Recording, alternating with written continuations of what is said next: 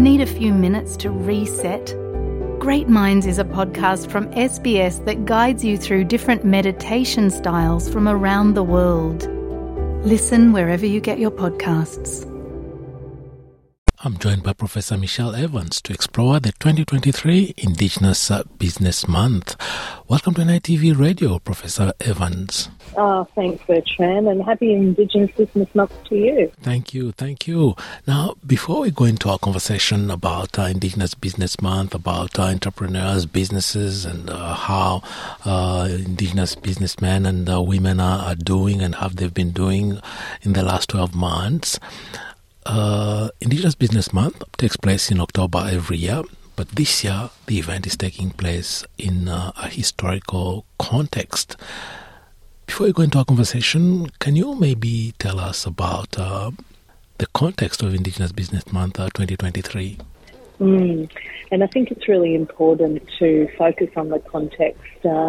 When we came together earlier in this year, the co-founders, Melbourne, Lisa Wadago and I and our colleagues in the different organisations that we work with spoke to the fact that we kind of had a hunch that perhaps the referendum would fall in Indigenous Business Month, and we didn't really want to add to people's load and stress to be thinking about things like awards and trying to have some of the terrible kind of trolling that's been happening all over for a lot of First Nations people and anyone who was really promoting a favourable response in the referendum. So we really wanted to create a theme for this year that was about paying attention to each other, to our relationship, and to the absolute importance of gathering spaces and how they can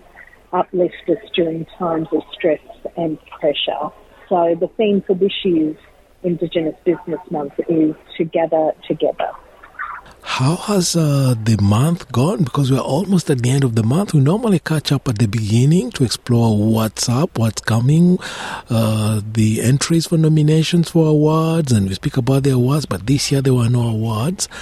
Yeah. How? There weren't any awards this year, and we really wanted to just have a bit of a break because of the context, because of the referendum, and really focus, Bertrand, on the gathering. So next year we're going to redouble our efforts and go hard on really talking about the awards for Indigenous Business Month, and it's our 10th anniversary next year, so that'll be a really wonderful thing to celebrate. But for this year, it has been going really well. I'm actually been tickled pink at how many different events have been happening, from just people getting together, gathering for a cup of coffee, or, actually pretty big events that people are having. I know that Christine Ross is hosting a very big event over there in Perth this week, which is very exciting, and we've had all sorts of different events, Bertrand, like people just showcasing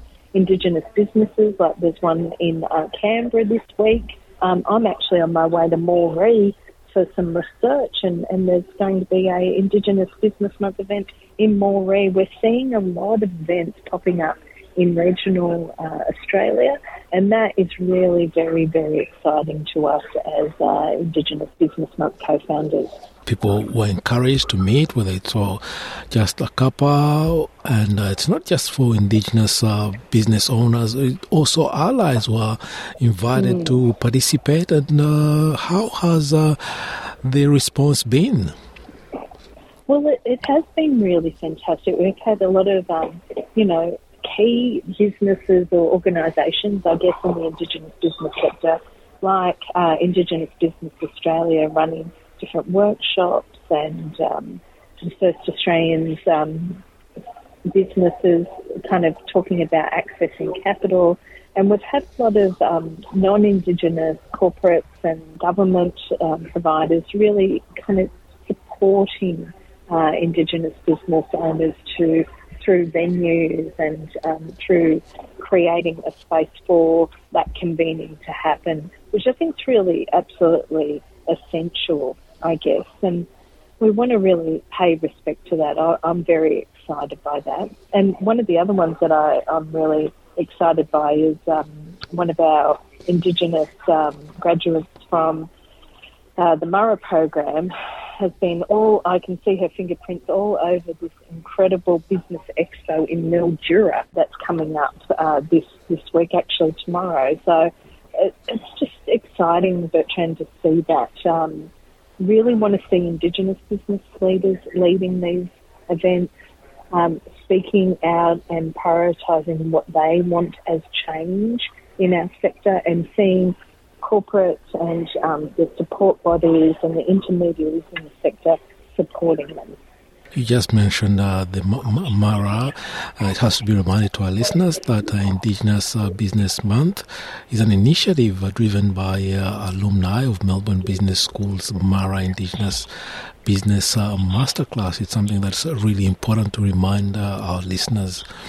Now, before I let you go, Michelle Evans, anything you'd like to add to the conversation today we may have missed that's really important for our listeners? I really encourage everyone, just even if you can't get along to an Indigenous Business Month event, please support people on social media, use the IBM hashtag, send us an email about what's happening in your business and what are the kind of key concerns, because every year we're really interested to continue that conversation. And I will also say, Bertrand, that I am very proud to share that we had, for the first time ever, 5 Aboriginal and Torres Strait Islander people graduate from MBAs, executive MBAs, senior EMBAs at the Melbourne Business School just over the weekend. And that is the first time we've had such an incredible amount, 5 people in 1 year. People have been really studying for many years. Some have just studied over the past 12 to 18 months, but just to see that kind of collective of incredible individuals and leaders coming out of business schools now, coming out with MBAs, whether it be at Melbourne Business School or any one of Australia's business schools, I just think is really exciting to see, because they really will be the tip of the spear in corporate Australia. Yeah, and building capacity in the area, because business and entrepreneurship is one of the areas where they can lift the community up. Exactly. Yeah. Exactly. It's a really exciting way, and we need those leaders who have lived experience of being able to navigate between cultural responsibilities and community responsibilities, as well as their business and commercial responsibilities, and be able to create new spaces and convene new possibilities and push back and claim space for a different way of doing business in Australia. Professor Michelle Evans, thank you very much for taking the time to talk to us on NITV Radio today. Thanks, Bertrand.